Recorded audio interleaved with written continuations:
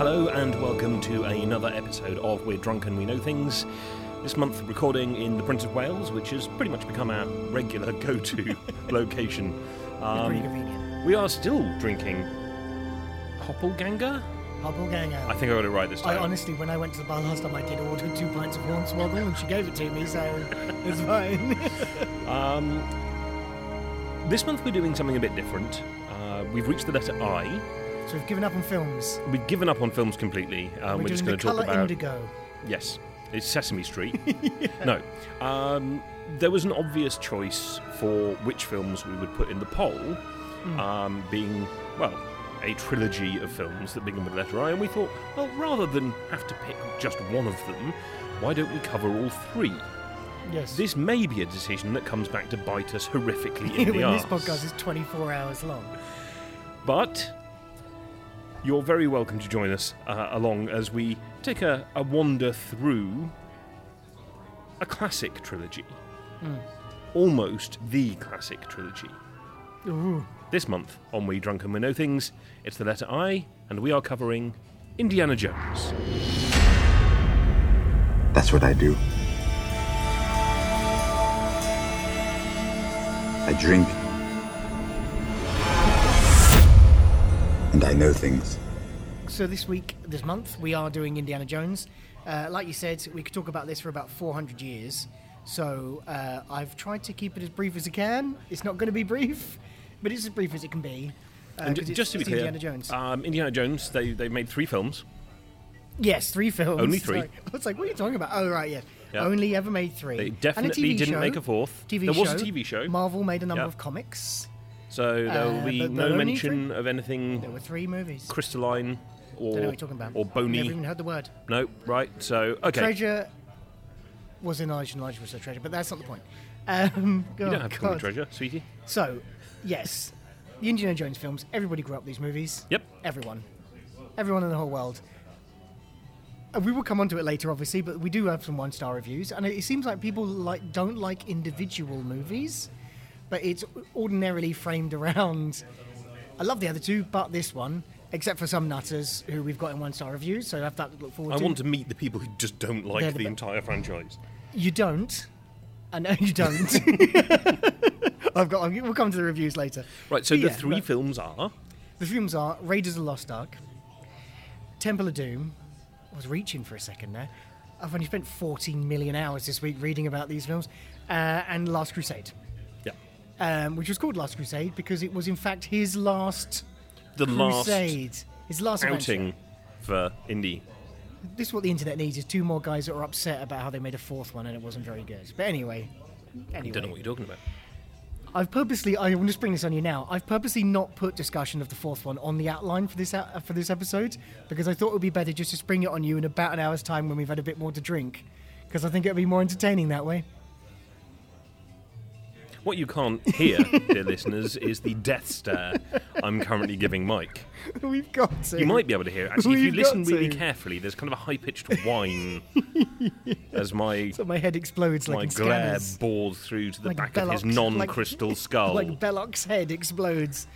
Right. So yeah. So let's have a brief summary of the movies then. Do we really need to? We'll have a quick chat about it later. All right, okay. I'll fine. just give a 5 or 10. 5 or 10. Or 4.5. Go on. So anyway, we'll do a quick overview of the movies, because rather than, like I say, we could just do a podcast just about Indiana Jones, and by that I mean we could do about 25 episodes. It's crazy. Oh, yeah, it's there's absolutely tons fucking of mental. stuff out there. So, in summary, Indiana Jones... Indiana Jones, first one, Raiders of the Lost Ark, the best one. 1981, the best one. The best one. No. 1981, the best one. We're going to have that conversation Best later. one. By every metric available. 1981, Lucas wrote a outline for a story in 1973 called The Adventures of Indiana Smith. Fucking George George. Lucas. Fucking George Lucas. And then was like, oh, actually, I think I'll make the space opera thing I want to make instead. And then he made this little indie film called Star Wars. And then he came back to it when he was starting to think about making Empire. He started to think about doing this throwback to like serials from the 30s and 40s and 50s. Of like adventure programs, essentially. Like, it was a cliffhanger every week. And he had this idea of a leather-jacketed 3-day stubble, bull-whipped, fedora-wearing, like, you know, very fully imagined Indiana Jones kind of character in these series of adventures. He was very good friends with Philip Kaufman, who is a director of Invasion of the Body Snatchers, the 70s remake. Oh, right, okay. Incredible movie. And Philip Kaufman said, well, if he's going to go after an artifact, he should go after the Ark. And obviously not Noah's Ark, but the Ark of the Covenant, which is a thing from like Hebrew law or Christian law, whatevs. Both, they kind of overlap fairly significantly. Yeah, the whole Old Testament thing. And yeah, he said, you should do that. So he looked into it. Steven Spielberg at the time had just signed a deal with United Artists, and he said they said to him, what do you want to do? And he said, I want to make a James Bond film. And they said, well, no, tough shit. English directors make James Bond films. Doesn't matter if you're Indiana Jones. It doesn't matter if you're Steven Spielberg. You're American. Can we just take a moment to pause and imagine what the world would have been like if Spielberg had directed an early 80s Well, that would have been 1970. Late 70s. Sorry, that would be in 1980, let's say then. So this is when they're having this conversation. So 1980 is you're talking about not Brosnan, Moore. So View to a Kill was when? 1985? Yeah. So you're talking about early, just after Live and Let Die, probably. I wouldn't like it myself. I think it'd be too much. But anyway, that's for the Bond episode. So Spielberg had been told, you can't do Bond. No, you can't do Bond. And George Lucas said to him, well, I've got something better for you. I've got this idea. And they start to talk about this idea of this character. And Steven Spielberg wants him to be quite Bondian. He wants him to be a millionaire playboy. And George Lucas wants him to be like an alcoholic, kind of like hard-bitten character like Humphrey Bogart in Treasure from Sierra Madre and stuff like that. They decide that actually he's got to be a bit of a role model. And he's got to be a bit more clean-cut kind of thing, you know. He's got to be an academic and that kind of stuff. So they come up with this character of a professor by day, adventurer by night, kind of whatever. And they get this wonderful up-and-coming gentleman that they've just met called Lawrence Kasdan to write the script, who ends up writing Empire and Jedi. Return of the Jedi. And yeah, the rest, as they say, is history. They shot in France, Hawaii, Tunisia, all over the place. They shot Star Wars in Tunisia, but when they shot in Tunisia, they shot in the cold months. When they shot in Tunisia for Indiana Jones, for Raiders, apparently it was like 130 degrees, like Fahrenheit, obviously not Celsius, that would be insane. But yeah, like crazy hotness. So they made this movie, $18 million budget, very small budget, shot it in 73 days. So to keep it under budget, because Spielberg at this point is quite famous for going over budget, he's only made like 4 films, he's already famous for it. And they're given 85, so they time it for 73, shoot it in 73. 18 million, makes $384 million worldwide, breaks box office records, nominated for 9 Oscars, including Best Picture, and wins Best Sound, Best Film Editing, Best Visual Effects, and Best Art Direction / Set Decoration, which is fair cop, I think, to be honest. Yeah. And has some of the best performances. I mean, this is a thing which will set the internet on fire because we've got that many listeners, but better performance as Indiana Jones than as Han Solo? Yes. And I think identifiably different characters. To be fair, you get more depth to Indiana Jones than you do to Han Solo. I don't know. I feel so bad just saying it. No, I think that's defensible. I mean, I'm not going to stand between you and the mob when they come for you. The best thing about that movie is, for me, is Salah and Belloc. Anyway. We've had a resounding success with the first film. Enormous success, ridiculous. Like, Spielberg says, huge, listen, so, I might do the next one, but I'm not going to do the third one. So they're obviously going to do a second one. So they write the second one. They've decided that they want to make a horror film. They want to make a terrifying film. So they made Temple of Doom, which is super dark. There's possession, there's a lot of children being enslaved and being beaten, there's Willie Scott, lots of terrifying things. And the script through went many different iterations. So originally they actually had Indy on a motorbike racing along the Great Wall of China, but China wouldn't give him permission. Like, they actually went to the Republic of China and said, do you mind if we put Harrison Ford on a motorbike and let him ride along the Great Wall of China? I mean, to be fair, greatest thing of all time. That would have been amazing. It also had a Hidden Valley of Dinosaurs. an early precursor, like a lost world type thing, you know, like an early precursor. This is what I'm saying. Like, Crystal Skull shouldn't have been a surprise, because even as early as Temple of Doom, they were like, we should put dinosaurs in it, which is mental, and you know, Jurassic Park's the best. So anyway, when they were coming to writing the script, George Lucas wanted a young virginal princess as a sidekick, and instead of Short Round, right? Until it was pointed out that is super fucking creepy. You fucking weirdo. George Lucas. Can't do that. That is weird. It's Tim Berners-Lee level of creepiness. What are you talking about? It's so good. It's so good. And then when they wrote the script, obviously it's all set in India, Pankot Palace and all that kind of business. They asked for permission to shoot in India, and India said, fuck off. This is the most racist film in the world. We don't eat chilled monkey brains. We don't... What? We're not like the Kali... I mean, Kali's not even actually the goddess of death anyway. But it's like...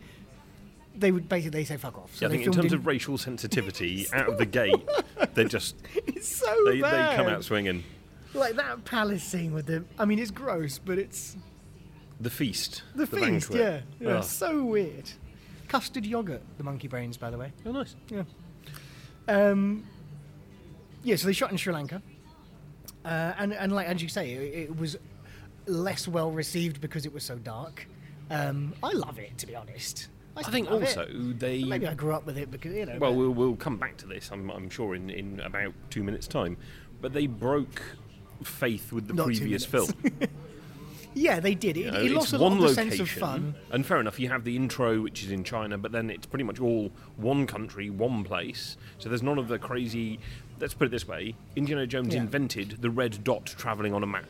Well, no, Casablanca invented that, but yeah. Yeah, As no, in you're absolutely bouncing right. around. Yeah, I mean, that's it. I mean, because that's what they were trying to do when they wrote Raiders, is that the reason that James Bond was so successful is when Dr. No came out, international travel wasn't really a thing available to the masses, so it was lots of exotic locales and all that kind of stuff.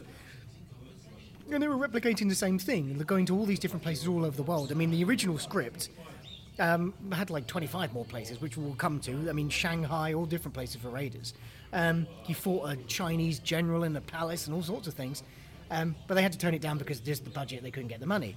But that is, I agree, the falling down a wee bit of... Because they go from China to one of many. India. Are they in China at the beginning of Temple? They're in China, they are. They're in Shanghai. Yeah. Yeah, it's Shanghai to India via life raft. Well, via the Himalayas. Via the Himalayas, yeah, indeed, yeah. So, not terribly well received. So, Spielberg only wanted to do 2. Lucas originally said they would do 5 to Paramount Pictures, which is how they got. I mean, they got some kind of ridiculous sweet deal. He said they do 5. They didn't say they do 3. Spielberg said, "I'll direct the third one, but I'll shepherd oversee the third one, but I'm not directing it." Because the second one wasn't so well received, he said, "Okay, I'll do the third one." And they went right back to basics. They went back to Brody and Sala.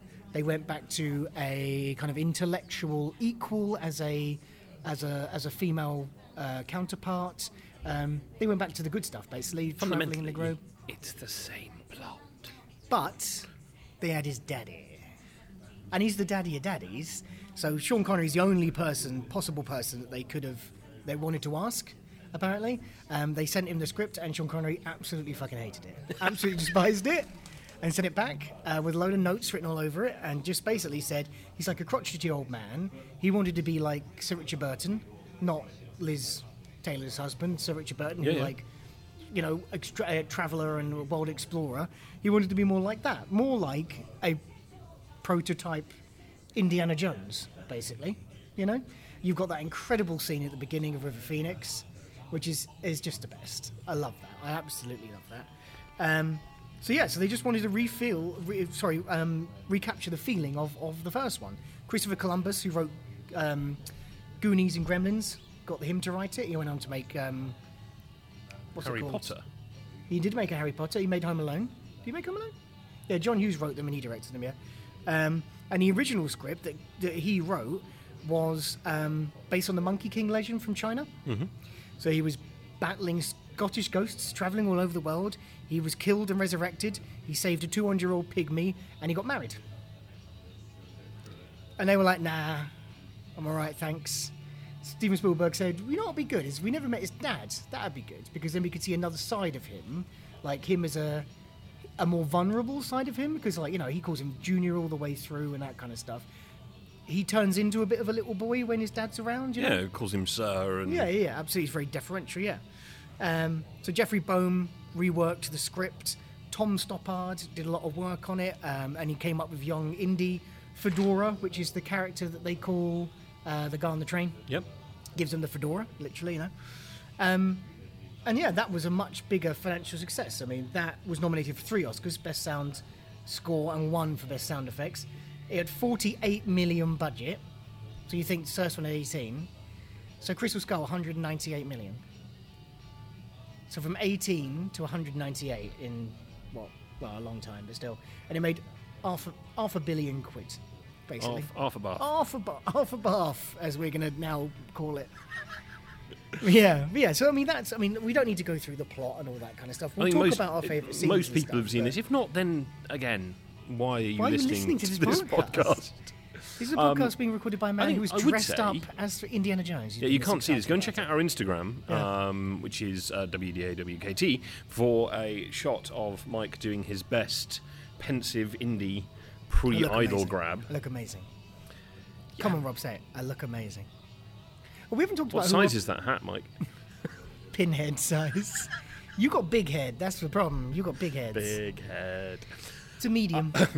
Right. But yeah, so... Junior, medium. So the reason that the movies are as good as they are is because... because of the characters? Is because of the characters? I've heard it both ways. Is because of the characters. Yeah. Well, so I think fundamentally... Don't get me wrong, the plot is amazing in terms of it's varied, it's pacey. They all start like you've got villains, you've got goodies, but it's the characters and the performances in those characters that really make this. There's a MacGuffin which is nothing, and it's just about spending time with this badass, basically, isn't it? Really. So I thought we would go through characters, allies, enemies, and henchmen. So really, if we're going to talk about allies, well, before we start talking about allies, I think probably the best thing we need to do is actually talk about Indiana Jones. Yeah. So as I said before, our main man. Yeah, our main man indeed, played by Harrison Ford. He's quite famous, and if you've heard of him. No. What's he done? He was in Hostage. He was in the movie of The Fugitive. Oh, did he do Taken? No, that's Liam Neeson. Close though. He was in Star Wars. Oh, yeah. He's Luke Skywalker. Yeah. No, I always mix them up. Hey-oh, brilliant. That was laboured. Anyway, so he came up with him in 1973. He was called Indiana Smith because George Lucas is a fool, and he wanted to be Bondian, as we were saying before. I like the idea of Professor Smith. It just sounds a bit... Dr. Smith. Was a bit weak to me. I mean, to be fair, they ended up on Jones, so it's not like a million miles away. It just sounds stronger. I know, but I just think it sounds stronger. I don't know why. It's probably because I'm used to it. So the role was originally offered to one Mr. Thomas Selleck. Really? To Tom Selleck. He totally agreed to do it and everything, but he'd written the... just starred in the pilot for Magnum P.I., and the series got picked up, so he wasn't allowed to do it. Oh, gutted. So CBS wouldn't let him out of his contract or whatever, and he just couldn't do it. They wouldn't delay another season to do Magnum, so it was tough shit. So they shopped around everywhere, and eventually one of them just said, I can't remember which one, Spielberg or Lucas said... I'm guessing it would have been Lucas. What about Harrison Ford? You know, he's charismatic, we like him, we know we can work well with him and that kind of stuff, and yeah, and history, as it were, was written. Again. Kind of thing. Well, if you consider the number of films that we will talk about on this podcast where history has been written by people saying, what about Harrison Ford? Yeah, that's true. That is very true. He's very versatile. So if we get to Allies proper, we'll do it in movies. Okay, so starting with Raiders, we've got Dr. Jones. Yeah. Call him Dr. Jones Dahl. And then Marion is the first one, right? Yep. Marion Ravenwood, who for some reason I put as a double barrel name. Abner, yep. Abner Ravenwood, who he's told is dead. Yeah. He's told he's dead. He's not, though. No. Oh, God. But no, anyway, he is. Fortunately, they never made another movie where he shows up. Deborah Winger was initially offered the role, but she turned it down. Sorry, who's Deborah Winger? I think, isn't she the one from Will and Grace? No, that's Deborah Messer. Deborah Messer. Also, wasn't she like 5? I've written down trivia here without looking it up, and I don't know who she is. That's fine. I'm just going to call you on them. Cool. Because it turns out there are some things you don't know. I'm right with the rest, but for some reason I've written that down. Anyway, go on. In the initial script, she was actually torn between Belloc and Jones. Because in the initial script, they were meant to be actually quite similar, but Belloc was more unscrupulous, but more open with his feelings, as it were. So actually, she was actually drawn to him, which I think you get a bit of in the tent scene. No.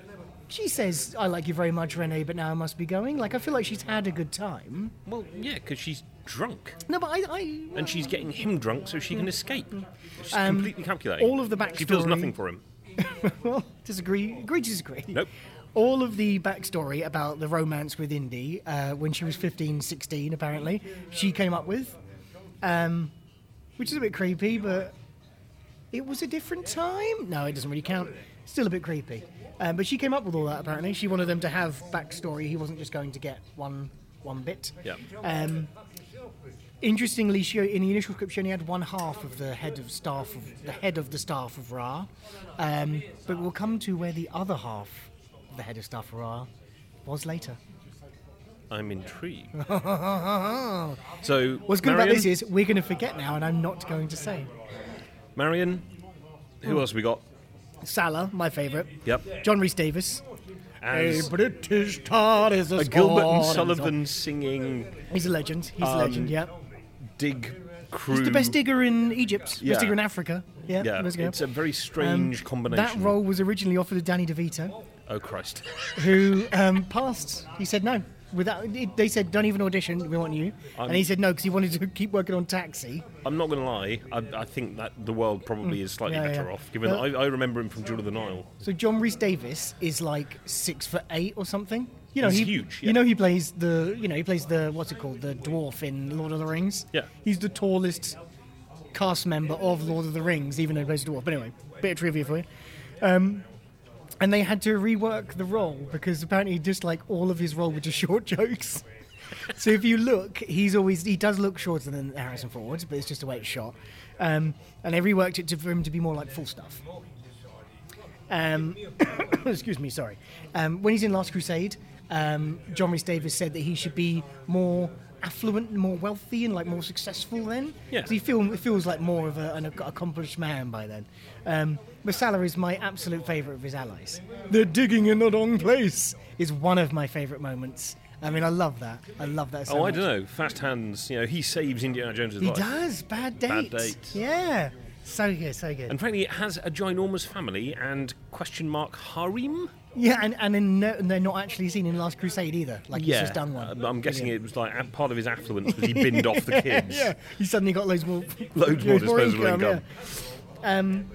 So who else is on the goodie side? Well, really, the big one for Raiders is the introduction of Marcus Brody, Denholm Elliott, who is proper ledge, very serious in Raiders, bit more of a buffoon, but always in both of the movies brings the spiritual counterbalance. Mm-hmm. Again, it's the same fucking film, right? Yeah. Well, like I don't think so because that scene in Last Crusade when he's like. He speaks 5 languages. And it just cuts to him but going, at the same time, hello, does anybody know the way to the British Museum? Yeah, the quest for the Grail is the quest for the divine in all of us. Yeah, and he's clearly a broader thinker. Like, he's such a good contrast to Indy's tomb-robbing, smash-and-grab approach. Yeah, absolutely. But he's such a good actor that he really sells to, like, those scenes in Last Crusade when he's, like, tending to Henry Jones Sr. and he's like... you must hurry, Indy, all that kind of stuff. Like, he sells it so much. A lot of the tension from those scenes are from him. Yeah. So then that brings us on to the next one, which is Temple of Doom, to your personal favourite, Willie Scott. On a bike. Played by Kate Capshaw. Sharon Stone auditioned for it and got it. And why couldn't she have done it? She turned it down. She was like, sounds shit. I don't want to be in the sequel to like the biggest film in recent memory. So Sharon Stone turned it down. But she was in King Solomon's Mines. Do you remember that? The Alan Quatermain, Yeah. Indiana Jones ripoff. She's in that. So Clearly making up for clearly, opportunities lost. Shit. This will be as big. I'm It's definitely not a gonna lie, ripoff. Sharon Stone probably would have been directed into exactly the same kind of Well, character. just how the character is written. And it's the character I take objection to, not the actress. No, and I agree with you 100%. But the character is a whiny, one-dimensional. When I was waste reading of recently space. about this, they talks about how her character changes from being a whiny, prissy city girl to being more rough and ready and being a more well-rounded person. It's definitely not. She's still a horrible pain in the arse. Well, she does work out how to be moderately respectful to villagers in a country where you've crash landed. Yeah, you have to tell her takes to eat about that food. 3 days. Yeah, Jesus. And a near-death experience. Jesus. So the reason the character is like that is they wanted to be Temple of Doom to be different from Raiders. They succeeded. Yes, no, I agree. So they made her the direct opposite of Marion, basically, to the point where Kate Capshaw is a brunette and she bleaches her hair blonde. She is named after Steven Spielberg's dog. No. So Indiana Jones, which we didn't say, sorry, Well, of course, is named Indiana after Jones George is Lucas's famously dog. named Yeah, after of course. George Lucas's dog, and that the carries family. through to the film. Yeah, of course. Yeah. And Willie is the name of Steven Spielberg's dog, so that's why she's called Willie. And then he married her. He really fucked the dog on that one. Oh god. I'm the best. This is the reason that people tune in. I wouldn't mind of all of the starring ladies in the indie franchise. I'm guessing. I don't know. Maybe she's just. I prefer her to Kate Blanchett in the fourth one. There isn't a fourth movie. Sorry. It's my fault. I'm sorry. I don't know what parallel universe you're. I'm stroking his hair. So that brings us on to one Mr. Short Round, as he's introduced to Pancot Palace, by Jonathan Ke Quan, which I'm definitely saying wrong, but get over it. He is named after Temple of Doom writers, screenwriters, their dog. Oh god. William Hayek and Gloria Katz, who wrote the screenplay for Temple of Doom, their dog is called Short Round because he's short and round, which makes more sense as the name of a dog than it does as a human. Because there's a round eye joke in there somewhere. Well, he is short. He is short. And this is one of those characters that was totally unnecessary in the film. I love him, but actually does work. But he's like the Ewoks. But he only works. He doesn't serve any purpose. What's his name? Jonathan Ke Quan. Yeah, because the actor is actually pretty good. Well, his brother came to audition, and he was sitting around talking to people, just accompanying his brother with their mum or whatever. And Steven Spielberg spotted him, and the way he interacted with people, he loved so much that he gave him the role, not his brother. Are he and his brother still talking? No, they had a knife fight, and he killed his brother. I don't know. I haven't got that level of trivia. And this is because he went on to do Goonies, right? Well, Goonies was already out. Had he done Goonies? Oh, hang on.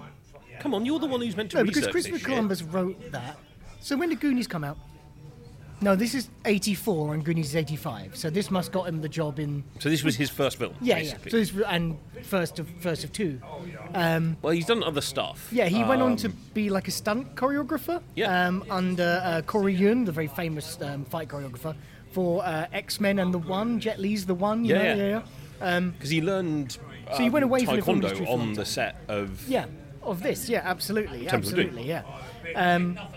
He couldn't read English when he started making this film, so either the scenes are improvised, like the card playing. Yeah. So that's all improvised, or if there was dialogue he needed to actually deliver, then Steven Spielberg would read it out to him, and he just repeat it. Nice. This is what you got to say, action, and then as with everything you read with any of these kind of actors, Harrison Ford took him under his wing and loved him and blah blah blah, and which to be honest, that does come across. I hope They it's clearly true. had way more fun making this movie than Willie Scott. Yeah, indeed. Although apparently a lot of people are watching it. It was very badly received, which it is dark, but I love it. So the last of the allies I've got. There are loads more, but we'd be here all day. So the last of the allies we've got is Henry Jones Sr., Mr. Sean Connery himself, which I guess is a kind of a nod to the Bondian elements of it, but maybe not. Maybe it's just Sean Connery's the best, so they gave him the role. I think if you want the cool but stern dad to an incredibly recognisable and famous character, you have to roll out an actor who can stand up against that. Yeah, absolutely, and that's exactly it. And that is what Spielberg said at the time as well, which is it's going to challenge Harrison Ford to have to be up against such a strong personality in scenes, because he's always I think that's why that movie works so well, is that he's always like the dominant character in every single scene, regardless of whether he's the underdog or not. But with him, he definitely has a deference to Sean Connery that was so good. He's, like I said before, he's originally written as a crotchety old man, and Connery got the script changed. He's actually only 12 years older than Harrison Ford. It's crazy. Which is weird. Which is so weird. And he turned down a cameo in that movie that you've never heard of because he was enjoying retirement too much. Yeah, fair enough. Which I get. I wish everybody had turned down a role in that movie. So that's the Allies. So that brings us to... Now we get on to the good stuff. The enemies. The bad guys. Absolutely. So you've got to start... There are, just before we get in, there are some amazing... They're so good. Amazingly evil... They're so good. So, are we going to start again from... We'll do chronologically. So we will start with the best villain from the best film, Dr. René Emile Belloc. A shadowy reflection of Indiana Jones. He's the anti-Jones. Played by Paul Freeman. He is amazing. And he's introduced from the outset as the anti-Jones. Yeah. Too bad you don't speak Jovites. Jovites? Once again, Dr. Jones, we see there is nothing that you can take that I cannot possess. Good. I mean, he is so good all the way through. Like anyway. He's great in Hot Fuzz. He's in Hot Fuzz. He's a priest. Yeah. He's so good. He's so good. I mean, all of those scenes with Karen, which are absolutely amazing. Karen Allen. Apparently, I'm calling her Karen now because we're such close friends. The scenes with Marion in the tent when they get drunk. The scene where he gets a machine gun and Indy's going to blow up the Ark. Yep. And he's like, go ahead. He's so well written, and Paul Freeman is so fucking good in that role. There isn't any trivia about him because that's who they wanted, that's who they got, and he's amazing. Yep. There's no funny stories, he's just incredible. Which is why Raiders is the best film. No, it's not. Because the villain of your movie that you love the most is a blonde Nazi lady who's hot. Technically, it's evil itself. Please. Okay, also, the movie I love has the ultimate villain, who isn't even on your billing. But we're not going to talk about it. No, well, I cut Hitler out because I didn't think we'd have time. So then the other villain of Raiders is Arnold Ernst Todt, don't know, played by Ronald Lacey. And he is if there are Germans in these films, they're played by English people. Nazi amazing. SS guy, Comes into the tent and he looks like nunchucks or something. He turns into a coat hanger. Such a good moment. He burns the hand, runs out into the snow. And he is fundamentally creepy. He's fantastic. Yeah. So Klaus Kinski turned down that role because he hated the script. And in the original script, Spielberg wanted him to be a cyborg, and he had an arm that transformed into a flamethrower and/or a machine gun. Amazing, but at the same time, there is a bit of How good is that? How good is that? I want to know whose job is it on these movies to stand up to Steven Spielberg and George Lucas and say, George, Steven, you need to go and sit down in a darkened room for a bit because you jumped the fucking shark. Between them, they talk each other down, and also they get these writers in who go, what the fuck are you talking about? Just because you're Steven Spielberg and you can definitely do that doesn't mean you should do that. Perhaps the reason Jaws is good is because technological constraints made Jaws amazing. Yeah. He wanted the shark in full view all the time, which wouldn't have been as good. Possibly singing. Because the shark was broken down, it couldn't be in view, so Jaws is amazing. So as soon as you put a limitation on these blokes, they're really good. Like giving Irvin Kershner a lightning grip or something like that. Anyway, so we've got the first, and this is also the introduction of the Nazis as the larger, broader bad guys. Yes. Which gives you some fairly good... A shocker for a film written by two Jewish geezers who can remember the Second World War. Fairly good melee scenes and what have you. Yeah. Who else? So one other thing with that guy is that guy, Ronald Lacey, also in your favourite film, Last Crusade, played Heinrich Himmler. Mm-hmm. So if you look at the book burning, Himmler's there, and it's the same guy playing Himmler. Thought that would impress our producer more. I didn't actually know that. Apparently not. I haven't named our producer this month. No, don't need to. Cool. She was late. So we're on the outs with her. So the next one, and you said you didn't think we needed to include him, but I wanted to, is Lao Che from the beginning of Temple.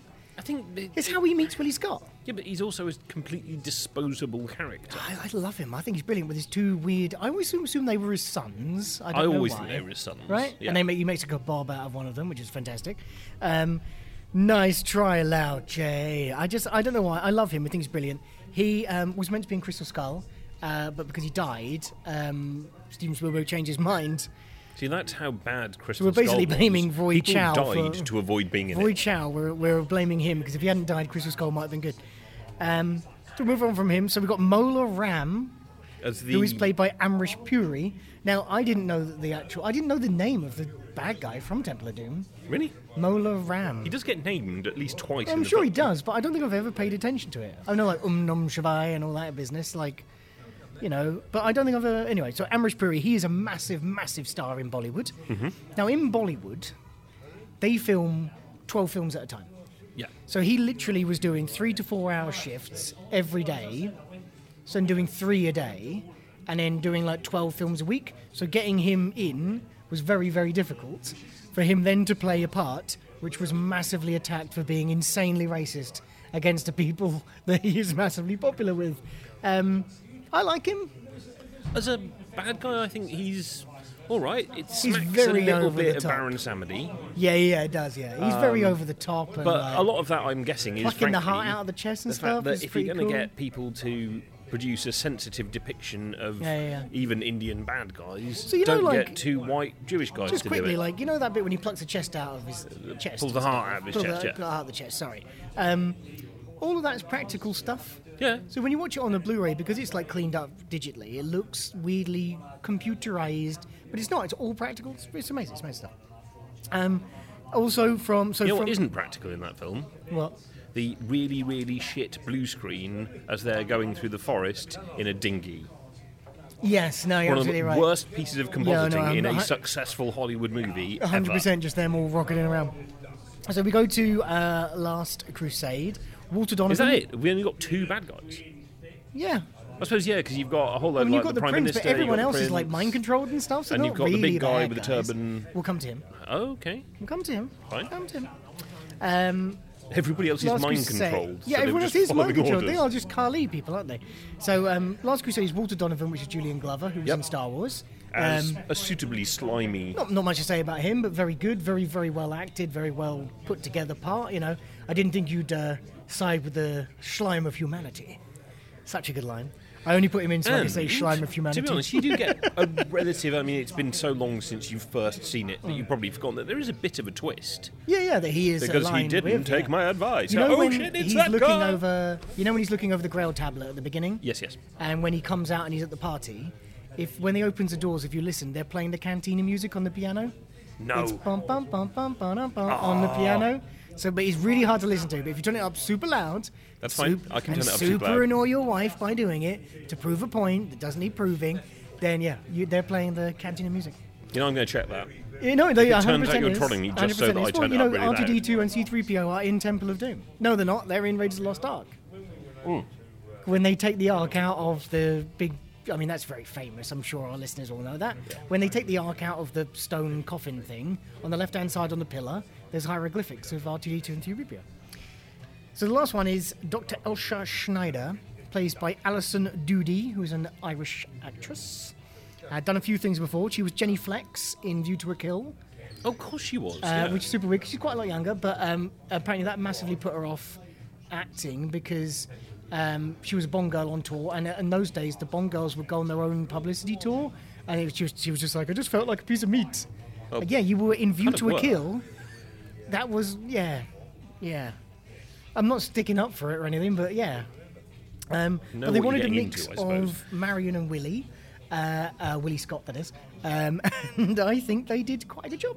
Well, basically... I think she's very good. They go for a hard-hitting, independent girl Like, she's going and to make shoot her her and stuff. blonde. They're going to shoot her and stuff, and Sean Connery's like, don't do it, she's a Nazi. But she is also a Nazi. This is when she's a bad guy. I love how Sean Connery says Nazi. Yeah. Nazi. The slime of She humanity. talks in her sleep. So yeah, so that brings us on to my last bit, which is henchmen. Henchmen? Henchmen. Henchmen of who? Henchmen of Just bad general. guys. Ancillary. So you've got the Cairo swordsman, because I felt like he needed a thing, right? He's the guy that swings a sword around in Raiders, and he just gets shot. Yeah. There was meant to be this enormous big fight scene, and Harrison Ford said, can I just shoot him instead? Would that not be better? And Steven Spielberg, that'd be brilliant. Terry Richards, who plays that, has been very vocal over the years about how he doesn't think that lands. He thinks it's just too brutal. It's outside of the character. He wouldn't just kill a man in cold blood. And he thinks, basically, he got gypped out of a whole scene, and he feels really bitter about it. I think the fact that you're then inventing character-driven motives to defend this is like, Because let's face it, everybody else just thinks it's funny. The other bloke that's worth mentioning is Pat Roach, who was a stuntman actor blokey. Mm-hmm. He played the SS soldier in the plane fight who gets chewed up by the blades. You know, the big giant the big guy, boxer. Right? He also plays, you know, the really massive Sherpa in Nepal that's really obviously in brown face with really bad makeup on. What? So this is the guy in the mines with the big turban? No, it's him as well, yeah. But at the beginning of Raiders, when they fight, when Marion's bar burns down. Oh, yes. There's really obvious makeup, right? So that's him as well. Right. And it's also the big giant guy in the mines. Oh, my God. So Pat Roach is in it 3 times, yeah. It's quite cool. Did he make an appearance in Last Crusade? Not that I know of. No. It certainly wasn't any of the reading I did, and I did quite a lot of reading. I mean, no, he didn't. He turned it down because politically it was outside of his... I don't know. Honestly, don't know. So rather than go through all the plots, as I said before, which everybody knows, I thought the better thing to do would perhaps be to go through our favourite bits of the films. Okay, so favourite... We'll pick a favourite bit of each film. With a view... Yeah. To finally answering the question of which one is better. It's Raiders. Oh. That question's already been answered. Oh, is it? By the Academy and the box office. But anyway. So, let's start with Raiders. What's your favourite bit of Raiders? The end. The credits? Oh, wow. Oh, you're just going to be straight up a dick about it. Okay, fine. I like the bit when it ended and then Last Crusade is on. It's really difficult to pick one because the trouble with Raiders is it flows it's so good. It almost feels like one scene. Yeah. It's like so seamless, yeah. I have a least favourite bit, but right, no, we what's your least come back favourite to bit? that. My least favourite bit is actually the end, near enough. Right. It's the Don't look, Marion! The special effects. That's all physical, by the way. Terrible. But that's all practical. Yeah, but it's bad. So I think it's impressive. I mean, we said this in Ghostbusters. Seriously, Ghostbusters got it right. Sure. Raiders got it very, very wrong. Actual favourite moments. I love the scene in the bar with Belloc. Directly when after he thinks Marion's dead. And of course, immediately just goes and gets shit. He's playing with the monkey, the Nazi monkey. So good. Yeah. I'm glad to see you. I'm glad to see you know it's true. Yeah, I mean, the that is so interplay good. there is amazing. I love all the stuff with Salah. Like I said, they're digging in the wrong place. And when he's like, snakes, why did it have to be snakes and all that kind of business. I love that bit when they are digging in the other site, when they go down to the model and they got the headpiece of Ra. Yeah. I was going to say about the headpiece of Ra. I've just remembered. Oh, what? Originally it was 2 pieces. We'll talk about that in Temple of Doom. Okay, that seems relevant. It'll make more sense. But yeah, I love when he goes down into the cave when he looks at the... Yeah, okay, so you love the entire movie. You meant to pick your favourite bit. I mean, I love the entire freaking movie. I just think the opening. Yeah. You know, he's in shadow, he whips the gun out of the guy's hand. So you know the guy, he whips the gun out of his hand? Yep. You know the one-eyed guy who's the monkey bloke? Yeah. Same guy. Same guy. Put an eye patch and a turban on him, can't tell.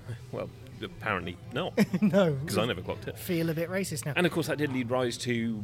And like the darts and running away from the ball. And it's the giant boulder. It's so good. Which became such a cliche. So when I was a kid and we went, my grandparents used to live in America, as I've said before on the podcast. When we went to Universal Studios, there was a Indiana Jones stunt show, and it was running away from the boulder and the plane fight. That was the only bits I can remember. I'm sure it was longer than that, and it was one of the greatest things I have ever seen. It was the most amazing, and I love it to this day. So when he's running away from the boulder, it's a 300-pound boulder, and Harrison Ford insisted that he do his stunt himself. So he did loads of the stunts himself. He does loads and loads of them. Vic Armstrong famously was put on trial with John Landis because he got those people, well, didn't, but he was involved in those people getting decapitated during the Twilight Zone movie by the helicopter. He was the stunt double for Harrison Ford. And apparently the only way he gets Harrison to stop doing the stunts was to say, "You are putting me out of a job. You're putting me out of a job. Yeah. Like, there's no need for me to be here." So but apparently he did the running in front of the boulder 10 times. And Steven Spielberg said it was genius for Harrison to suggest that he did it himself because you can see him in the frame. You can get much closer. It was genius for him to suggest it, and I was an idiot for letting him do it. Because can you imagine? Anyway, yeah. So they. And presumably, did they shoot in relative sequence? Was that the first thing they shot? Was the introduction? Because that'd be brilliant. It's like no, I think that was later in the shoot actually, because it was depending whether because that was all on 2 sound days stages. Into the shoot, and so they did location stuff with first. a giant boulder. Well, no, they did location stuff first, and then studio stuff at Elstree, which is generally true of all of the films and true of filming in general. Films in general. This is why we have a podcast where you explain films to me. So I don't know how this that's works. definitely my favourite bit. I assume they literally film it in Because then you've chronological got order. the bit when he makes it out and the introduction of Belloc and stuff. I mean, that's so good. And there's not anything in Last Crusade that's that good. But anyway, we'll move on to that. So Temple of Doom. Favourite bit? Favourite moment in Temple of Doom? Jesus. You like the singing and dancing at the beginning, don't you? Anything I goes. actually do. I do as well. And I like it because it would appear that for no reason at all, Spielberg wanted to produce a Broadway musical for about 3 minutes. Well, I think he wanted to. It was meant to be a throwback to the 40s and 50s films, but of a different type than they. But it makes no sense It's cool, though. at all. It's cool. It's also got one of the dodgiest pieces of reverse running footage I've ever seen. When they're coming out of the water. Yeah, it's amazing. What water? There's no water. But when they're doing popping up from doing the split. And it just is completely and totally pointless. But what it's about... like, well, we're going to get onto the movie in a minute, but first, I want to make this thing. But I mean, I like it. It sets it up in a weird way, and it does feel a bit out of place, and it feels a bit like Steven Spielberg being like, no, I'm having this in there. But I quite like it still. To be honest, the beginning Kid Capsule was good, of Temple of Doom actually sets it up to be a much better film than it turns out to be. In the club Obi-Wan, because that's what that club's... If you look at the sign, that club's called Obi-Wan. You've got the Chinese guys, you've got running, your machine gun and the gong. So you know the gong? Yeah. Right, so you know what I said about the headpiece of Ra? Right, so the first part in Raiders, in the original script, the first part of the headpiece of Ra was Marion had. And the second part was kept by a Chinese general in China. And he breaks into a palace and he takes those people out like super stealth ways. And then this Chinese general guy comes out with a machine gun and shoots at him. And he jumps behind a gong and he shoots it down. And he runs behind it and the gong breaks the ground and he jumps through the hole. So that was meant to be in Raiders. Right. Right? Recovering the second piece of the headpiece. Yeah, to get the second piece of the headpiece. But they cut it out because of time and expense and stuff. He didn't go to China as well or whatever. So they ended up using it in Temple of Doom. But then a similar bit is the plane jump with the life raft. So when he's flying to see Marion in Nepal, he falls asleep on the plane, and it's meant to be loads of like normal-looking people, an old lady, a businessman, a woman with kids and stuff. They all turn and out he falls to be asleep, evil. and when he falls asleep, they all jump off, and then he has to jump out with the life raft. So that was all meant for Raiders, but they reused it. So what you're saying Temple. is that the only good bits in Temple of Doom are meant to be in Raiders. were meant to be in Raiders Because it's the best film. Yeah, I know, pretty much, yeah. But I mean, Chill even Monkey down Brains. to you've got Chill Monkey Brains stands out. Yeah, you've got the chase through Shanghai. You've Yeah. got the amazing moment at the Hold airport. on to your potatoes. You know, Jesus Christ. It's so good. The fight in the mines is good. okay, the mine. When he's in the foreground and Short Round's in the background beating up the Maharaja. Oh god, no, that's just so painful. I But like the that. minecart And the guy chase, the minecart chase is great. it's amazing. That is amazing. Yeah. That is That is brilliant. That is brilliant. That's it. That is definitely the best bit, isn't it? Yeah. I love the bridge bit as well. When he shouts at him in Mandarin. I do love that. So, the bit with the bridge, so that British engineers were in India as a gift building a dam for people in Sri Lanka, for the valley in Sri Lanka. And they built this steel cable rope bridge, or steel cable bridge over this ravine. So, they dressed it up in vines and everything like that, so they were done with the dam and they left the bridge there for them.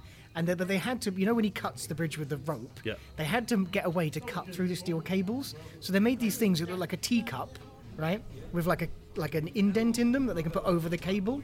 And what it was, they are soundless, smokeless explosives that had a little tiny chisel in them, an explosive above them. This is incredible, right? And so they set, as they slung the machete, or as the animatronic, bloke did, they are actual people, those are dummies. As the machete come down, they fire off those explosives, and the chisel cuts through the steel cable, which makes the rope bridge swing down. How cool is that? How cool is that? And then they went to Elstree and did a thing where, you know, when they all bang down onto the side of the canyon, shouldn't clap, sorry, producer. It's fine. When they swing down to the side of the canyon. It's the noise it makes when you're at the side of a canyon. They, Harrison Ford did that. That's actually him. What? Hanging on when they drop it, and he bangs in and has to hold on. That's it. I mean, he's not actually just holding on. He's got a harness on and stuff. Yeah. But yeah. How amazing is that? But definitely the Mind roller coaster bit is the best. Yeah, definitely. The only other funny bit that I've got a note here that I should have mentioned earlier is, you know, in the temple when he's being whipped. Yeah. Right. So he's being tied up. He's being whipped. Right. Pretty dark. And they're all feeling really down and everything. So as they're doing that, halfway through, get ready for this. Halfway through, Barbra Streisand comes in, dominatrix gear, black leather, and pretends that he's going to start whipping. She's going to start whipping. Barbra Streisand going to start whipping. This is on a soundstage, don't forget. He's going to start whipping Harrison Ford. And as she raises the whip, Carrie Fisher comes in, dressed up as Princess Leia, and jumps in front of him and says, "No, not a hand, not a hand." And then Irvin Kershner comes in and says, "What are you doing? Is this the kind of film set you run, Stephen?" I'm sorry, what are we talking about now? That's a thing that happened during the making of Temple of Doom. We've just disappeared into a bizarre film buff's So dreamland. apparently they filmed them doing it, and it has made the rounds in Hollywood and stuff, but it's never been released. But yeah, but Barbra Streisand, who was filming next door, they were like, "Do you mind if we dress you up in black leather?" And you pretend to whip him, and Carrie Fisher comes in as Leia. And apparently that lightened the mood for the rest of the shoot. Good, because it was a bit dour. It did improve wasn't thereafter, Yeah. if you think about it. Anyway, so favourite bit, Last Crusade. Your whole film, then, your favourite bit. The entire film, but I have one very specific favourite bit, and it's incredibly self-indulgent. When ticket? they're in... Young sorry? Indy? No ticket? No. Young Indy? No. When they're... they've dropped through the hole in the library in Venice, and they're walking through the catacombs, and Ilsa says, "What's this one?" And Indy says, "Ark of the Covenant." Nice. Are you sure? Pretty sure. That is so good. That is so good. I love the whole Young Indy scene. That chase along the train is absolutely incredible. It's beautifully So apparently there choreographed. were handles and like grab holds hidden all over the top, because it's a real train. Yeah. And the top of the train's really slick, so they had handholds and stuff hidden all over the place that you can't see. The animatronic rhino, the animatronic snake, River Phoenix. Rhino, not so great, to be honest, animatronically. The snake. I think it's cool though. It only goes in one direction. The horn going up through and the fact that the horn also kind of wobbles as if it was being held by somebody. Steven Spielberg decided he wanted that done 3 days before they filmed it. So it was a model of a rhino that they then turned into an animatronic in 3 days. You know the giraffes? Yep. Animatronic. Really? Yep. I thought they were real. Animatronic. So apparently, because they were on the train, they couldn't hear when they shouted action. So when they were on radios and they'd shout, "Are you ready?" and the giraffes would nod. I'm nodding. And when they say, "Are you ready? Are you set up yet?" and then the giraffes would shake their heads because they couldn't communicate properly. It's so good. But no, I love the train scene. The train scene is beautiful. I mean, that whole piece, and like you say, that flows as well as Raiders does. From the cave, gets the cross, and then puts the fedora on him. He dips it down. The fedora comes back up. The he's handoff onto the Coronado boat. is amazing. Yeah. Oh, and the fact that the boat is actually called so the Coronado. I've got a white fedora that I nearly bought for you today, so that you can dress like him while I'm dressed like Indy. But it was a Panama. It is a Panama. Yeah, sorry, there it is you go. Panama. A white Panama. You're quite right. My favourite bit is the Young Indy bit, but I love Last Crusade. But Last Crusade seems like, I'm getting serious now, you can tell. The Last Crusade seems like a more childish version of Raiders. Raiders seems harder edged to me, more of like a hard edged adventure story, whereas Last Crusade very much feels like a reaction to Temple of Doom. Yeah. And I think that the Raiders being the original for me is so distilled and such a purely like Indiana Jones thing. So one of the things you never asked me is why this is my favourite film. Well, why is this your favourite film? When was it released? It's a good question. Why do you not know this? 91? Yeah, 91. Yeah. So It's the same year as something else we covered as well, weirdly. Can't remember what it was. Go on. Yeah. It was my first cinema indie. Okay. See, I didn't get any indies in the cinema because I was 8 My parents were broke, so we didn't really do the cinema very much. Enough. I mean, my parents weren't exactly rolling in it, but I was 11, I was old enough, and... Well, that's why Brosnan was always my favourite Bond, even though I know better, and he's my cinema Bond. There is this thing at the back of your mind that even though you can watch analysis and treatments and, I don't know if we're going to talk about it later and I might be completely stealing your thunder, but the Soderbergh reworking where he strips out all the colour and the sound and it's just an act of cinematographic I just analysis. watched the beginning over and over again, over and over again. It's so good. But it was my first indie in the cinema, big screen, and yes, was it your introduction to indie? Sorry? Was it your introduction to it? You'd seen the other two. I think I probably had, but not to and again, any great degree of memory, sure. If anybody was alive in the 80s, your TV was the size of a fucking postage stamp. I mean, I watched Temple of Doom and Raiders so many times, very, very specific memory, at my grandparents' house. And it was, when I was a kid growing up watching movies, it was James Bond, Roger Moore James Bond, and Indiana Jones, and my dad. I watched with my dad. So I think I get what you're saying. I mean, it definitely is... I mean, that's an important thing, isn't it? I mean, that was my first cinema. My first cinematic indie was... Never Made. Voldemort. And also maybe as a kid growing up and you just kind of build these things up, that actually I appreciated the fact that it was a bit lighter. And I do think that was intentional. There's so much of these films and things like this and Star Wars, there's so much of that built up around growing up with it as a kid, first experiences at the cinema. We are a generation that grew up on those movies. That's why we love them so much. That's why the Ewoks get a pass. That's why Short Round gets a pass, because we grew up watching it. If I was 30, I mean, we might come to it in the 1-star reviews. We won't, because they're all mental. But no, that is definitely a big part of it. It's got to be. I mean, Raiders is something I think probably Last Crusade was probably my favourite growing up. But Raiders is something I've come to appreciate as I've got older. Are you doing the Corinthians bit? You put away childish things. Well, sort of.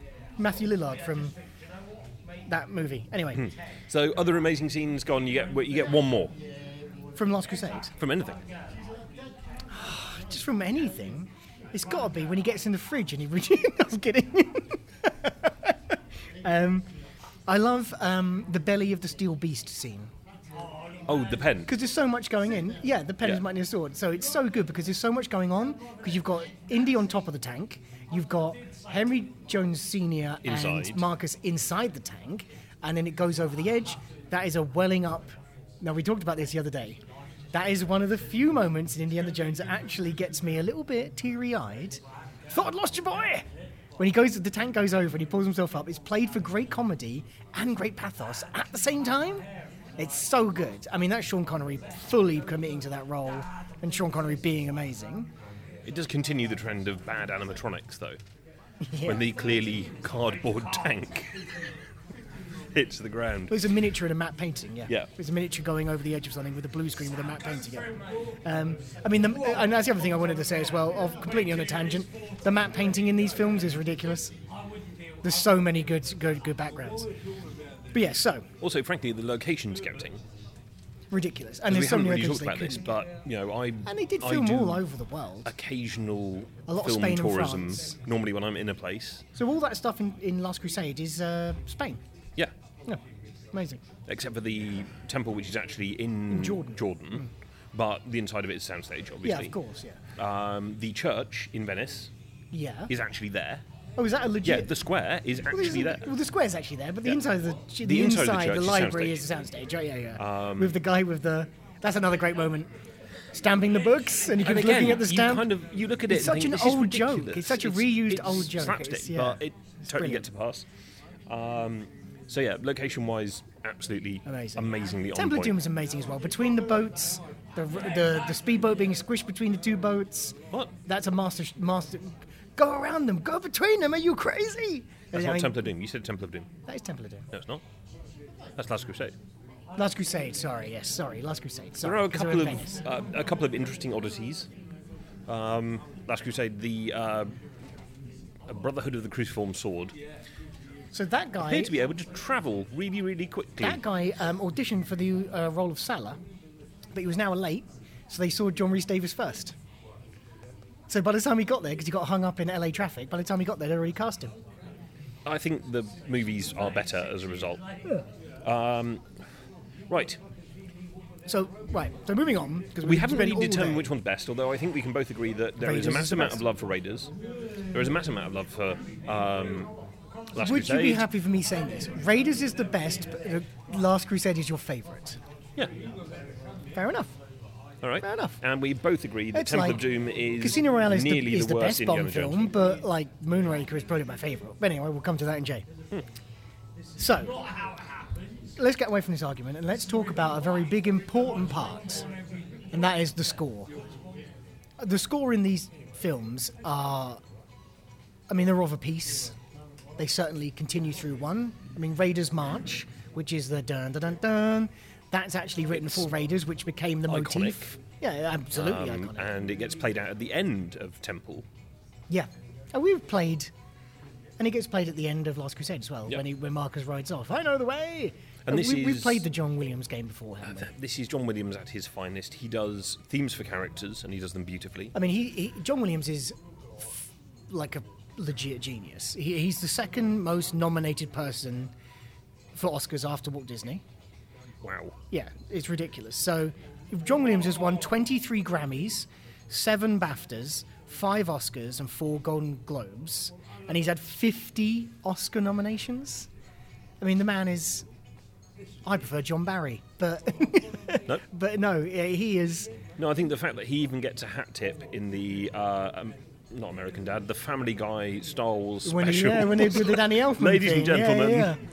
So, John Williams and I don't London know if we Symphonic. played this game before, but I want to play it. I'm going to spring it on you now. Go on. Right, so, first of all, just quickly, just the beginning of Hum or Dun Dun Dun Dun, whatever, the Indiana Jones thing.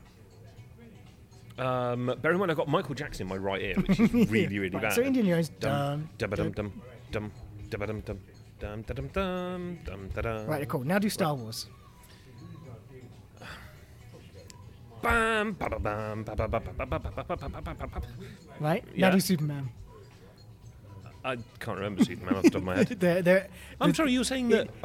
It's such an amazing thing, and I love them. All right then. But they are so Do difficult to do. Batman and the Men in Black. Come on. The point I'm trying to make is that all the John Williams things, scores are so recognisable, but they are all very of a type. Well, yeah, he likes his horns. He likes his horns. He likes the brass he likes section. horns. But, And to be they are honest, so good. he also has subtlety because, not that I'm going to ask you to do it, but Hum Marion's theme from Indy. Fair enough. It's beautiful. It is That's amazing. A proper And adagio. they It's are stunning. They are like proper orchestral pieces put together. He also as did opposed exactly the to- same thing for Lois Lane, by the way. Yeah, exactly. Yeah, exactly. So there are a couple of points. To be honest, again, soundtrack-wise, I would say it's a toss-up between Raiders and Last I Crusade. think Raiders because it started it, I guess. No, I just think in terms of actually listening to it, Last Everything Crusade's is- got some. It's got a finer balance. I think Right. a degree of maturity. That whole the little riff Yeah. when they're running away from things, and it's Yeah. basically music to run away from things too. It's Yeah, amazing. yeah, no, it absolutely is. Like, yeah. Temple of Doom Well, he is says weird. this amazing thing where he said, and Go on. I'm Sorry, sure it'll be we'll correct. come back to I'm this. sure it'll be corrected. Sorry, I'm sure it'll be corrected about this. But he said you don't score you don't score that the fact that they're running away. You score what they're running away from. Interesting. Because it like adds a sense of urgency to it. So if you're scoring what they're afraid of, it makes it feel more immediate. That's quite a good, astute observation, which is unsurprising because it's John fucking Williams. Yeah, Temple of Doom, from a soundtrack perspective, it has the best piece of music out of the trilogy. So this Which is the is- March of the Slave Children. Right. And this is it's a recurring motif, but it's the Right. bit that gets played when they free the children. Yeah, That is yeah. fucking It's triumphant. like super triumphant. Yeah, that is. If you want to walk like a badass on a grey Monday morning, just So stick if you that were a in your professional headphones. wrestler, that's the music you come out to. Yeah, definitely. That's my coming out music. Oh, okay. Well, I meant professional wrestling, but now we know. But the rest of it is a bit odd, and there are, I'm not going to lie, there's a touch of elderly white guy, or not even elderly, but just white guy trying to do ethnic. Yeah, there's a lot Which of that. is a bit And there are a couple of bits oh. in Temple of Doom when I'm like, I feel like you're going for Indian, but this is coming off as like vaguely weird Asian, like Chinese you've Asian. Missed slightly. Like, you've missed your Come continent. down a continent over. You've missed your continent slightly. I know that sounds like an African marimba. What? But basically, the soundtrack is amazing. No.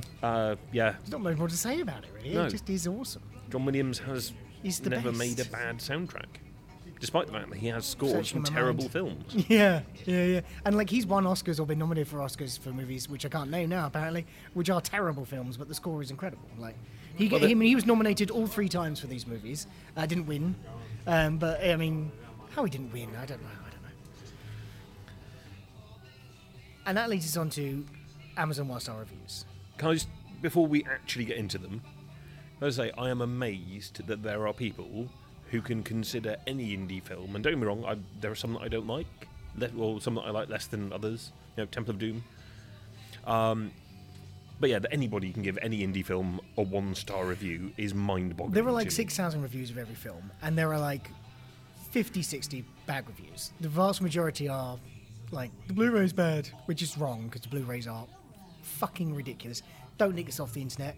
It's not very expensive. Just buy the fucking block. Harrison Ford, Spielberg, and Lucas did need the money. God knows. I mean, Harrison Ford with his back-end merchandising deal from Star Wars is really after a few quid. They got, they all did the same thing. So, because Star Wars taught them a lesson after how much money they made in Star Wars, they all were like, we'll take a small amount and also just pay us on the back end and merchandising. We're just like, imagine getting the back end and merchandising rights to Star Wars and Indiana Jones. That's it. Did Indiana Jones have a massive merchandising push? I don't think it did. Just think about hats. Okay, anyway, we're going off track. That's a good question. I don't know if there are action figures of Indiana Jones. If there are, why haven't I got any? The movie is really great, but we all know haters gonna hate. We all know the film's alright. These crazy people think it's shite. From the depths of the internet, we bring to you, it's Amazon 1-star reviews. So let's start with Raiders. Yep. Number 1. Virginia S. Wood. I don't know if we should be naming these people. Virginia Wood. Virginia Wood. Really? Virginia S. Wood. Okay. 2016. And this one is entitled Much hokier than I remembered. Plot holes, bad acting, cardboard characters, flat dialogue. Ugh. So she just legit doesn't like it. Fair enough. Fair enough. Moron, but fair enough. These are ramping up, by the way. I would expect The nothing second one less. is by The Church of Jesus. 2015. 1 star. Presumably not the Star of David. Their review is okay. So that's like 2 stars, right? Or 3 stars. The Church of Jesus. I would have thought, 2.5. So I've been looking at like their other things that they've been reviewing. The Church of Jesus gives 5 stars to what you would imagine. Like the Bible is literally, anyway. How did they react to The Passion? I couldn't tell you. We should contact them though. We can contact them on Amazon. So Victoria, 2016, 1 star. After the blaspheming of God's name, I stopped watching it. In which film? Raiders. She should have carried on, because he does get slapped later on for blaspheming God's name. He does. No, that's Last Crusade. Yeah, but that a lot later on. A lot later on, yeah. And then this one is by Angels Have the Phone Box from 2012. Amazing. And it says, at 28, Indy raped his thesis advisor's 16-year-old daughter. And don't tell me Marion was willing. As she says, I was a child. It was wrong and you knew it. Then there's all the racism. Rape and racism. I mean, point well made, but I think you might be overthinking it, and frankly, does that really... 28, Indy raped his thesis advisor's 16-year-old daughter. It really feels like this guy's got this person has got a real feel of the universe of the Indiana Jones. He knows that Abner is his thesis advisor. There is also a bit of me that reads that he knows as that Marion was 16. He's bitter that actually... He didn't get to rape Marion. He either didn't, or at 28 he raped his thesis advisor's 16-year-old daughter, and he didn't get away with it. Yeah, exactly. Written from prison. And there we go. That's our first libel suit. That's Raiders. So let's do Temple of Doom. Lincoln, 2017, presumably not Abraham Lincoln. Not the best. Agreed. It just sucks. I don't know what to say about it. Well, you do. You said it sucks. And also you say it's not the best. Yeah, and we've just filled an hour on it, so clearly we can talk about it for quite a bit, even though it's not the best film. Anthony W., 2017. 1 star. That's the name of his review. Oh, right. Just in case you missed the fact that there was only 1 star. Yuck. Kate Capshaw. More yuck. So that one is open to interpretation. Is it yuck, Kate Capshaw, like yuck, Kate Capshaw, and then more yuck, or yuck, then Kate Capshaw, then more yuck? Like Kate Capshaw's the only island. non-yucky bit. Yeah, indeed. So, third one, Amazon customer, a fucking coward, as I always say, 2016. Not waste time. Not waste time. Not waste time. Terrible movie, poor storyline. Ridiculous gross eating scenes. Attempts to scare you scenes with creatures. I want to see logically solve problems, not eat creatures. I present that without comment. What creatures? I mean, there's crocodiles. Chilled monkey brains, no? Yeah, but that's not a creature. That's a dessert. Attempts to scare you scenes with creatures. I want to see them logically solve problems, not eat creatures.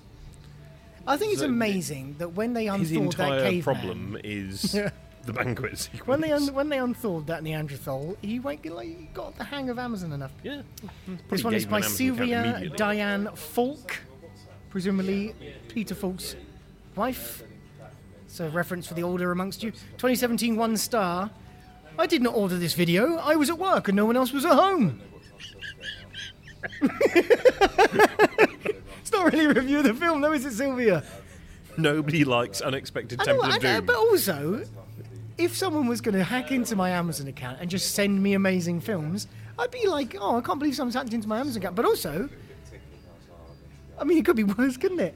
Oh no, I've received a copy of Temple of Doom. I didn't order this video. I was at work and no one else was at home. I'm not going to lie, it does sound like maybe she might have lightly lost her mind. Maybe she thinks a ghost ordered it. Maybe. And he's communicating back to the ghost. And Last Crusade, here we go. Dr. David Newson from 2016. Oh, he's a doctor. He's a doctor.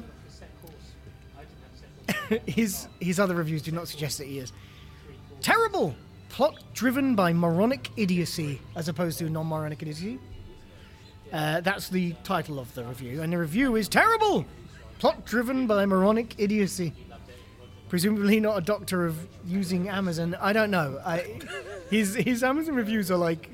I loved the first season of Badlands. Okay. Which is a great TV series, but, I mean, you're not filling me with... Karina, 2008. Violent. There's a comma and then a full stop. So violent. I trusted the PG rating when buying this for my son, but the DVD is terribly violent with people being shot by the dozen, tortured and squashed. I found it rather boring. It's too violent and also boring. She wants more evisceration. He does. But less violent. So and my last one is John R. from 2014, which is just called Stupid. And the review is Stupid. All the way around.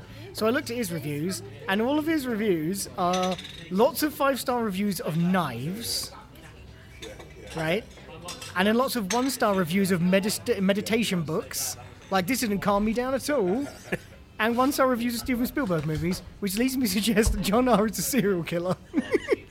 I've tried meditation, it hasn't worked, but I love these fucking knives. Well, I hate Steven Spielberg. You're a scary dude, John R. I'm coming for you, Steven. How's your Trump vote working out for you, brother? So there we go. It is therefore possible for people to... They do exist. Moronically... They do exist. Hate. Can we do a 1-star review system of the 1-star reviewers? Because I would give all of those people 1 star. Well, we could put them up on a Facebook live page and then people could then review the reviews. Do you have enough followers for that? No, and also I'm not sure I really want to connect with people that we've just called morons and serial killers on social media. From podcasts I've listened to where they have done that, it has not ended well, so that might be a good idea. I mean, to be fair, they would have to come all the way to New Jersey to find us, but... yeah.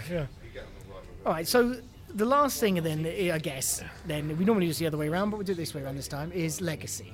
Yeah, what's it given us? Tomb Raider. Well, yes. It's probably good. Probably quite no, big one. Let's start with actual within the universe. It gave us Young Indy. Yeah, sure, of course. Sean Patrick Flannery and that kid. Yeah, that does not hold up. I think we can agree. Well, no, we were talking about this the other day, is that I remember it being brilliant as a kid. He goes and meets lots of famous historical figures, and they're all feature length, they're all an hour and a half, shot with an enormous budget, shot with Douglas Slocum, the same director of photography that made the films, and they are incredibly badly paced and super boring. Yeah. Super boring. They're really dull. I was like, I'm pissed. I'll put on Indiana Jones, but I've watched all the films, let's watch that. And then I was no. I've got loads of it. No. It's really not. But that is the bad legacy. There is worse legacy.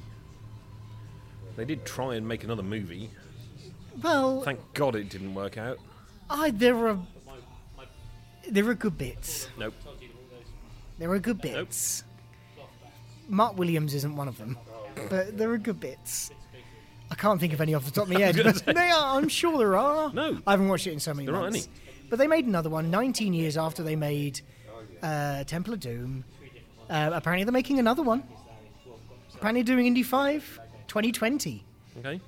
So God knows how. I don't know. I actually don't know. I probably should, but I don't know how old Harrison Ford is now. Well, But it'll probably turn out that Shia LaBeouf stabs him and kills him. if they take it over, look, if they're going to do anything, just reboot the whole thing and put Chris Pratt as Indiana Jones. That's fine. Yeah. But don't put Sheila. Well, Sheila LaBeouf is not going to do it because he's like anti-Hollywood now, isn't he? So fuck that guy anyway. But yeah, I mean, there's lots of comics. Those are really, really good. I mean, outside of indie lore, there's, like I say, there's Tomb Raider, which would not be a thing because it's just Indiana Jones with a chick, right? With enormous cans. Also, bear in mind, Indiana Jones did lead rise to a massive number of really good video games. Oh, did it really? 20 video games. Well, I'm being told by our producer. Who shall remain nameless. But a couple of those are still rated highest ever Are they rated. really? Video. Yeah, I exploration. don't think I've ever played an puzzle indie game. No. In fact, my wife's Isn't two it when we favourite play video play games against are Atlantis, Indiana right? Jones and the Time one. I don't know, something about time, and Tomb Raider. So There's there you one go. with Atlantis, right? Oh, There's a probably. computer game with Atlantis? Any film that involves a giant boulder or some form of Yeah, like National Treasure movies. national treasure, Yeah, basically. yeah, all those movies, like movies like that, like King Solomon's Mines. Yep. They made 3 of those. The Noah Wiley thing, The Librarian, the TCM TV show, like was a series of made-for-TV movies, and now a TV show. All of that. Tomb. What was that Tia Carrera film? TV Oh, show. God. Not Tomb. Crypt. Crypt Stumbler, Tomb Looker Upper. Pyramid Boobs. That one. That one. Womb rape, no. No, shit, what was it called? I can't remember, but it doesn't Let's matter. move on. Yeah, but just all of that kind of stuff. Like, any smart guy who Or girl. or girl who moonlights as a badass adventurer, relic hunter, that's what it's called. Any smart girl or guy who moonlights as a badass adventurer is almost entirely inspired by Indiana Jones. I mean, it's just ridiculous. I mean, even so far as like especially if you look at Temple of Doom, where he's an archaeologist that has a crisis of conscience and stays behind after he's got the Shankara stone. He goes behind to save the children. A deep space exploration vessel that goes out to find one thing, and because of a crisis of conscience, goes and answers a distress call and finds the Event Horizon. Even Event Horizon is in some ways inspired by that. Was a reach. I just kept That's talking. quite laboured. It's tenuous. I just kept talking until I could. Yeah, but yeah. I mean, it's far-reaching, isn't it? It's just far-reaching because they're just the best. There is also, I've just been reminded by our lovely producer, the Uncharted game series that ties in. Oh yeah, of course. Directly Jesus. back. Yeah. And I think there's elements of specific scenes and specific things that have then become. I mean, that amazing Simpsons episode in season 6 when Bart's running away from Homer. He rolls under the garage door. No one else has watched Simpsons as much as I have. Snatches the cap at the last minute. Snatching a hat from under a closing door at the last minute has that's a become a thing. stable of thing because of... and that's blatantly because they blatantly forgot to... Like, continuity-wise, he ran out of the room without wearing his hat, so they had to do an insert of them snatching the hat back. But at the same time, it builds character. Yeah, So absolutely. that's been So I Indiana think that's Jones, it. right? Yeah, I think that's it. We're done. That is it. I got nothing else. Good. I got Really nothing nice. else left. Just left it all out there. I left it all out in the field. Before we finish, a couple of very important things I have to mention. Firstly, we have actually been nominated in the International Podcast Awards. Rob's got a podcast entertainment category. That's a different Rob, by the way, just to be completely clear. You can't vote, so, no need to do anything other than just generally laud us with freebies and goodies and recognition of the fact that we've been nominated for a fucking podcast award. Also, we checked out the competition. We're probably going to win. Join us next month when we've got something a bit special / potentially quite dangerous. It's Jay, so we have decided, in our infinite wisdom, that we will do all of the James Bond films. That's 20-something. 24 movies. And because there is no way we can possibly do 24 movies and a tech segment, the tech segment will be interspersed and we will be discussing the various gadgets and technology that exist in the James Bond universe. I say, this has been The Drunk We Know Things. Until next time.